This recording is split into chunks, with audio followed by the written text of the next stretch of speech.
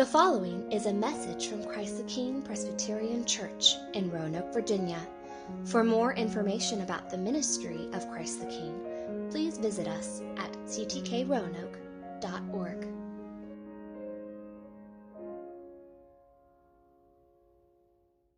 Well, good morning. It's a delight to get to come and continue our series on the letters to the churches in the book of Revelation. And as I was stepping up this morning in the early service, a mnemonic device occurred to me while I was stepping up, and I thought I would share it with you. Just in case you're losing track of the churches that we've already looked at, here it is. Use it as you will. Okay? Now, keep in mind, the first letter is what's important for the church. So, every saint pleases the Lord, persevering long. I got to laugh. Yeah. Every saint pleases the Lord, persevering long. So just use that as you will. It might help you keep the 7 churches in order. Anyway, this morning we've come to Sardis, a lesser-known church. And Jesus' letter to the church in Sardis starts in chapter 3, and it's verses 1 through 6. So go ahead and turn there, and we'll read that together.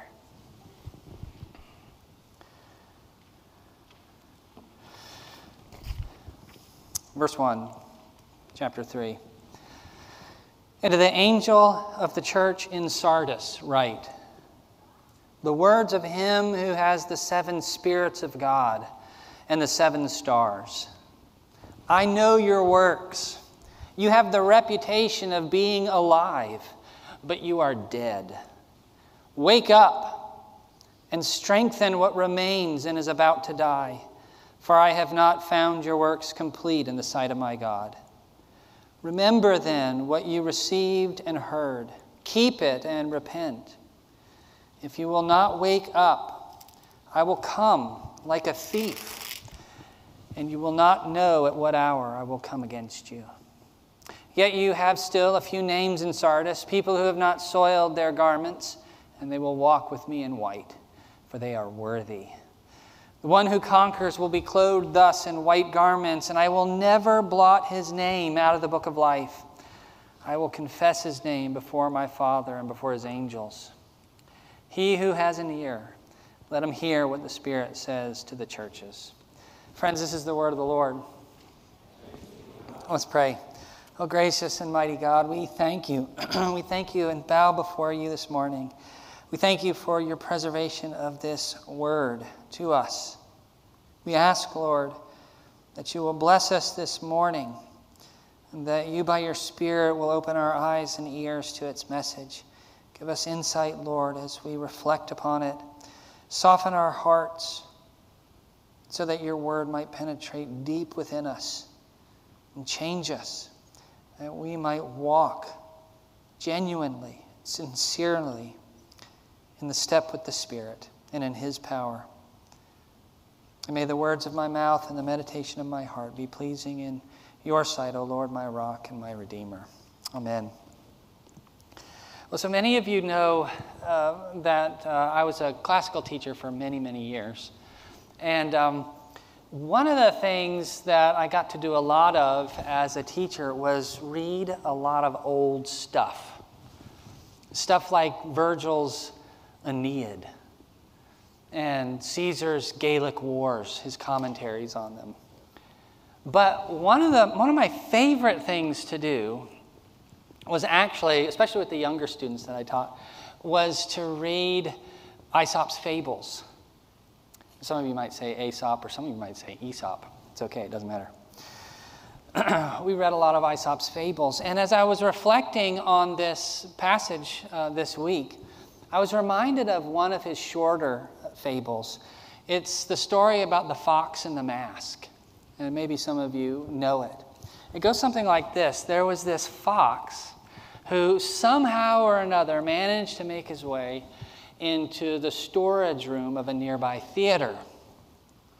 And as he was sniffing around at the various things in it, all of a sudden he noticed that something was staring down at him. A face was staring down at him from a shelf above, and he instinctively shrunk back in fear. And yet he was able to master his fright, and so he approached the face to take a closer look at it, and when he did so, he discovered that it was actually a mask, a stage prop used by the actors to assume a certain role. And so the fox, being such a clever animal, he was relieved, and he turned to the mask and he said to it, rather philosophically, "Well, you look very fine.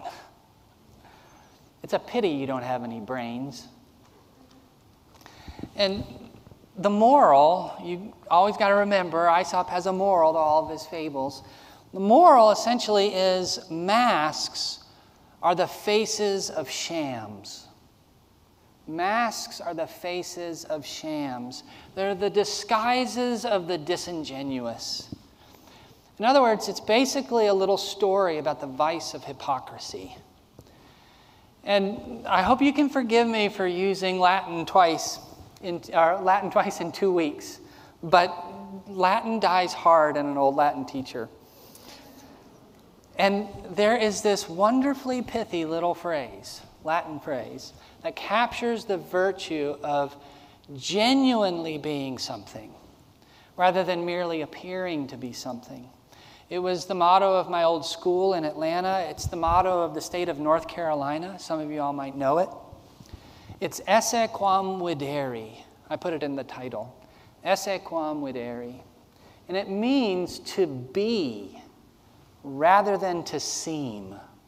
To be rather than to seem. It's a great little phrase.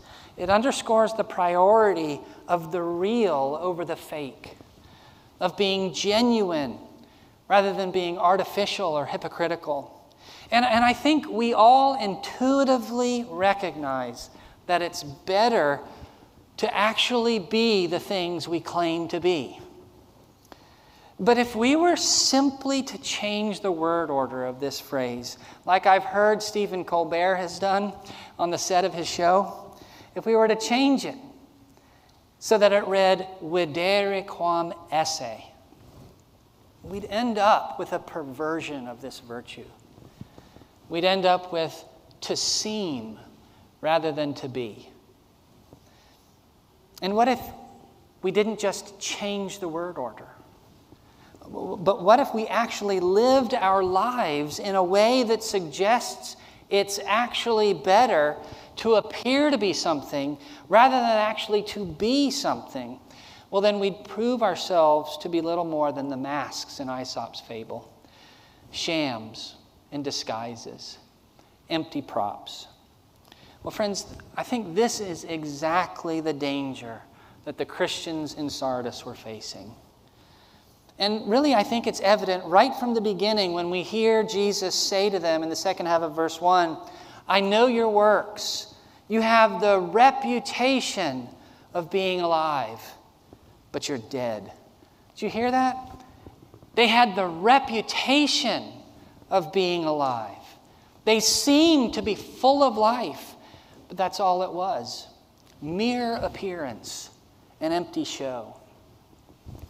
And friends, it's because of this hypocrisy that the Lord Jesus had a strong message of rebuke and warning to bring against them.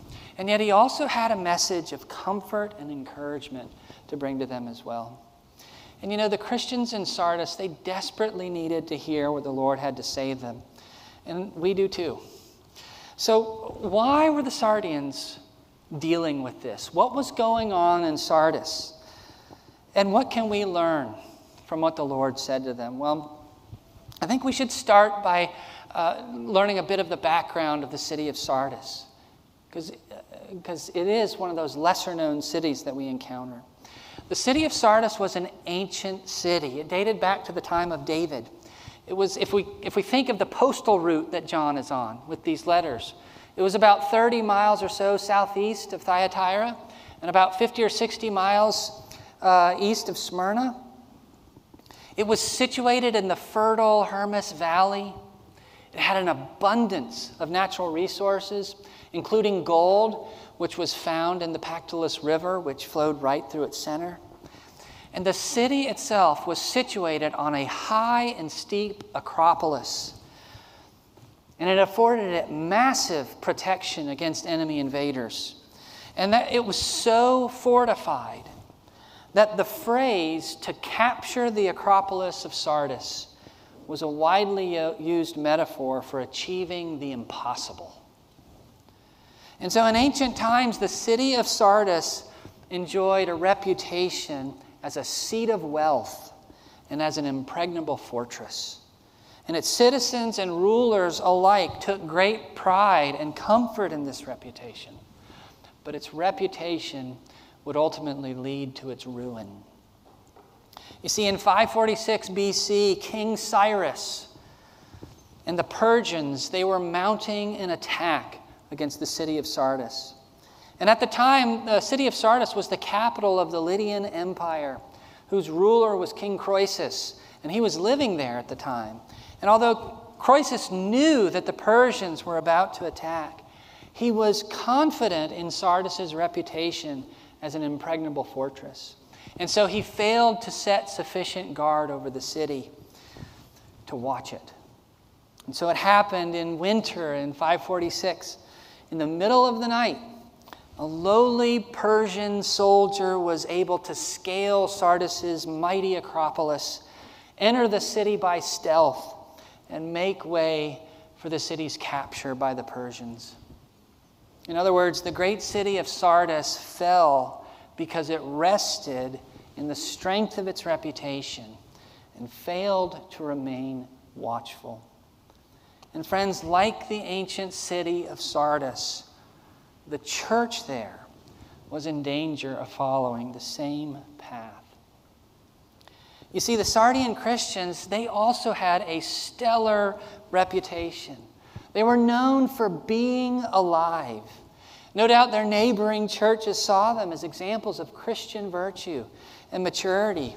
We can imagine, for example, that their commitment to coming together on the Lord's Day and celebrating the Lord's Supper, or their services to the poor and the needy, were, or at least had been, sometime in the past, firmly established and had become well known throughout the region.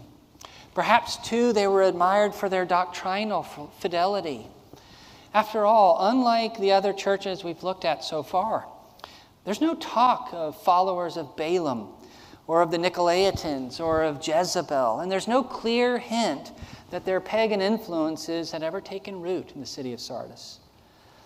And so I don't think it's hard for us to imagine how tempting it might have been for them to become puffed up over the years by reports of their exemplary faithfulness, and perhaps little by little to begin to put their confidence in their reputation rather than in the sustaining and sanctifying and enlivening power of the Holy Spirit. And in giving into this temptation, I think it would have been all too easy for them simply to slip into spiritual complacency and fail to remain watchful. And friends, in a nutshell, I think this is what was happening. The church in Sardis had begun to rest in its laurels, so to speak. It had become spiritually complacent.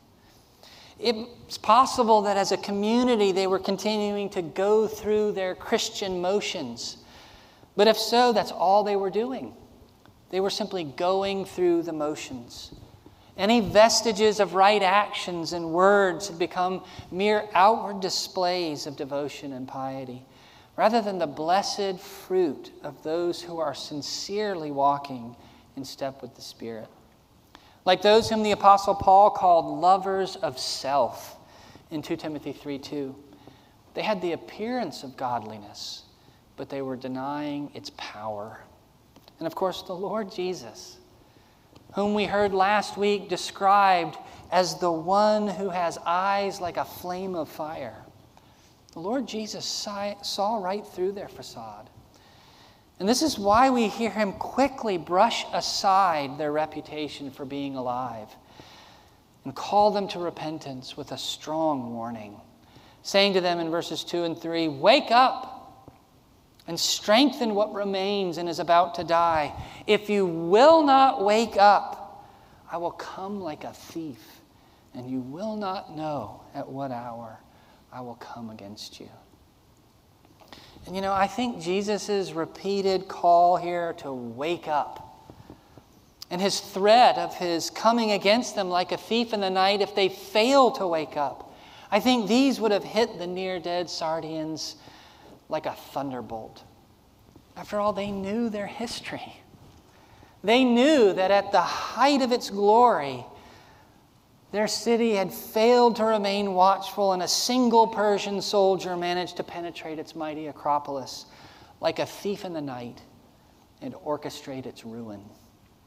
And so it's easy to imagine that Jesus' words here would have brought the lingering memories of this failure back into sharp and uncomfortable focus for the Sardians. And it would have been terrifying, I think, for them. And rightly so. After all, the image of the Lord coming like a thief in the night is an image repeatedly used in the New Testament to describe his unexpected coming in judgment. The Apostle Paul draws on it in 1 Thessalonians 5 when he says, "For you yourselves are fully aware that the day of the Lord will come like a thief in the night.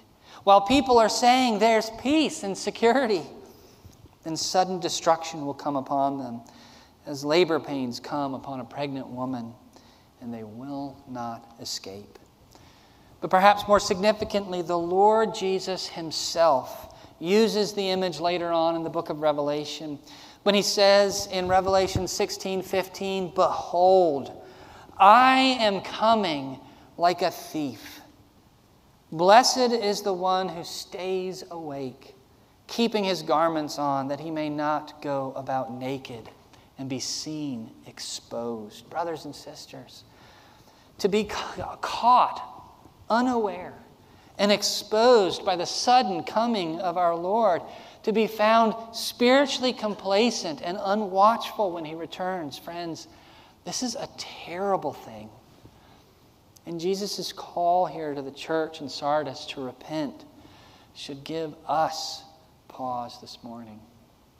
After all, it's just as easy for us to slip into spiritual complacency as it was for the Sardians. We can be dutiful in gathering for worship, but really be more interested in others' admiration for our spiritual commitment. We can recite the creeds by heart while training our thoughts on more pressing matters. We can engage in prayer, and we can belt out the hymns even while our hearts remain locked shut to the Spirit's promptings, unmoved by the penetrating gaze of the one who sees in secret. And friends, when we engage the Christian life in this way, when our thoughts and our words and our actions are a mere going through the motions for our own sake and reputation, rather than a vibrant living out the faith with hearts sincerely open to the Lord's leading, and as a genuine expression of our love for him and for his people, brothers and sisters, when we live like this, our actions are, as one commentator remarks, little more than form without prayer, reputation without reality, outward appearance without inward integrity, show without life. In other words, we resemble the empty prop in Aesop's fable. And like those in Isaiah 29:13, whom the prophet said merely draw near to the Lord with their mouths and honor him with their lips, we reveal that our hearts are far from him. Brothers and sisters, this grieves the Lord. And we need to take his rebuke here to heart. Well, so what's to be done? How are we to wake up and overcome our spiritual complacency? How does the Lord direct us to repent? Well, I want you to notice especially what Jesus says to the Sardians in verse 3. He says, remember. Remember then what you received and heard. Keep it and repent. Did you hear that? He starts by telling us to remember. And we shouldn't let our familiarity with this simple word dull its significance here. You see, memory, as John Stott insightfully remarks, memory is a precious and blessed gift.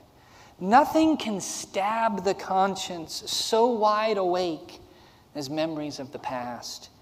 The shortest road to repentance is remembrance. In other words, Jesus' call for us to remember, it reveals his genuine compassion for his struggling people and his wisdom in setting us on the right path to repentance. And what he's calling us to do here is to reflect back on the simple beauty of the gospel and our reception of him as our Savior. In John 5:24, one of my favorite verses, the Lord says, truly, truly, I say to you, whoever hears my word and believes him who sent me has eternal life. He doesn't come into judgment, but has passed from death to life. Friends, remember what you received and heard. And he's calling us as well to remember not the artificial, but the genuine life of holiness that we're to live as those who bear his name. The Apostle Paul says in Ephesians 5:8-9 that we're to walk as children of light, bearing the fruit of light, which is found in all that is good and right and true. And I think it's significant, given the Lord's repeated call for us to wake up in this letter, that Paul goes on in the same passage to quote the prophet Isaiah, saying in verse 14, awake, O sleeper, and arise from the dead, and Christ will shine on you. Friends, remember what you received and heard. But perhaps especially, I think the Lord is calling us to remember the blessed gift of his Spirit. You see, it's not incidental that in a letter addressed to a church on the brink of death, the Lord introduces himself as the one who has the 7 spirits of God and the 7 stars. You see, he introduces himself as the one who preserves and animates the church, his bride, and sends forth his life-giving Spirit for this purpose. When the Apostle Peter was preaching during Pentecost, he said in Acts 2:38, repent and be baptized, every one of you, in the name of Jesus Christ, for the forgiveness of your sins, and you will receive the gift of the Holy Spirit. And later we hear the Apostle Paul remind his readers in 1 Thessalonians 5 that the gospel came to them not only in word, but also in power and in the Holy Spirit and with full conviction. Friends, the Holy Spirit is the Spirit of life, as Paul tells us in Romans 8. And it's in him that we live and move and have our being, not in our own strength or in reliance upon our own reputations.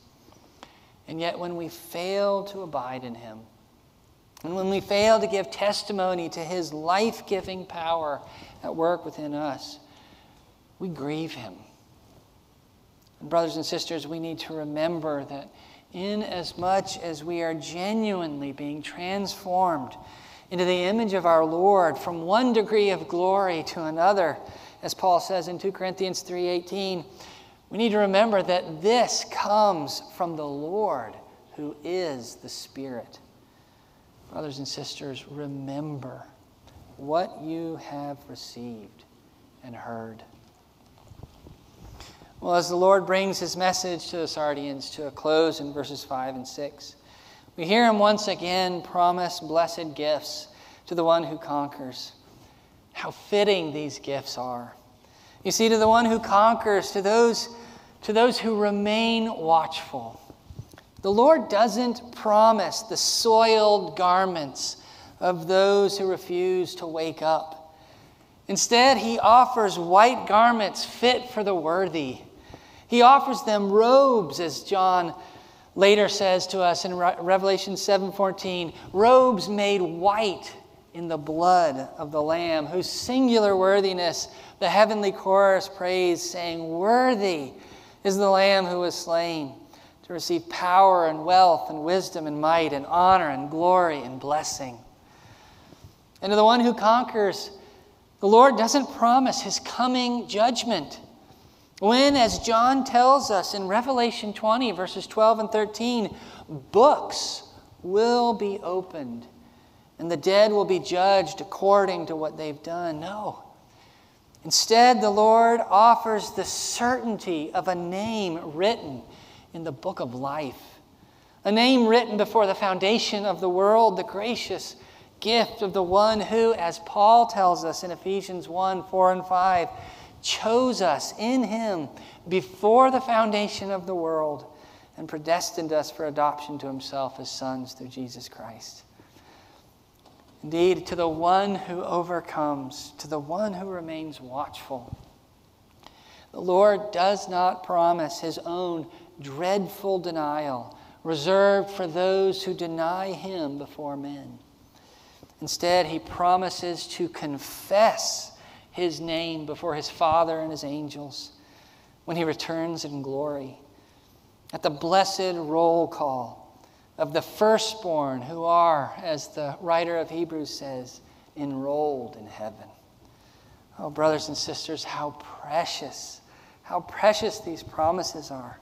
The promises of life given to those who, apart from the grace of God, are dead. The Apostle Peter said to Jesus in John 6:68, "Lord, to whom shall we go? You have the words of life." Brothers and sisters, do you believe that? Do you believe that? And if you do, will you join me and confess your spiritual complacency? Will you return to the Lord in repentance? Brothers and sisters, will you wake up and remember what you received and heard and trust the one who offers you life here today? Oh Lord, to whom shall we go? You have the words of life. Let's pray. Almighty God, we bow before you, creator of heaven and earth, of all things seen and unseen.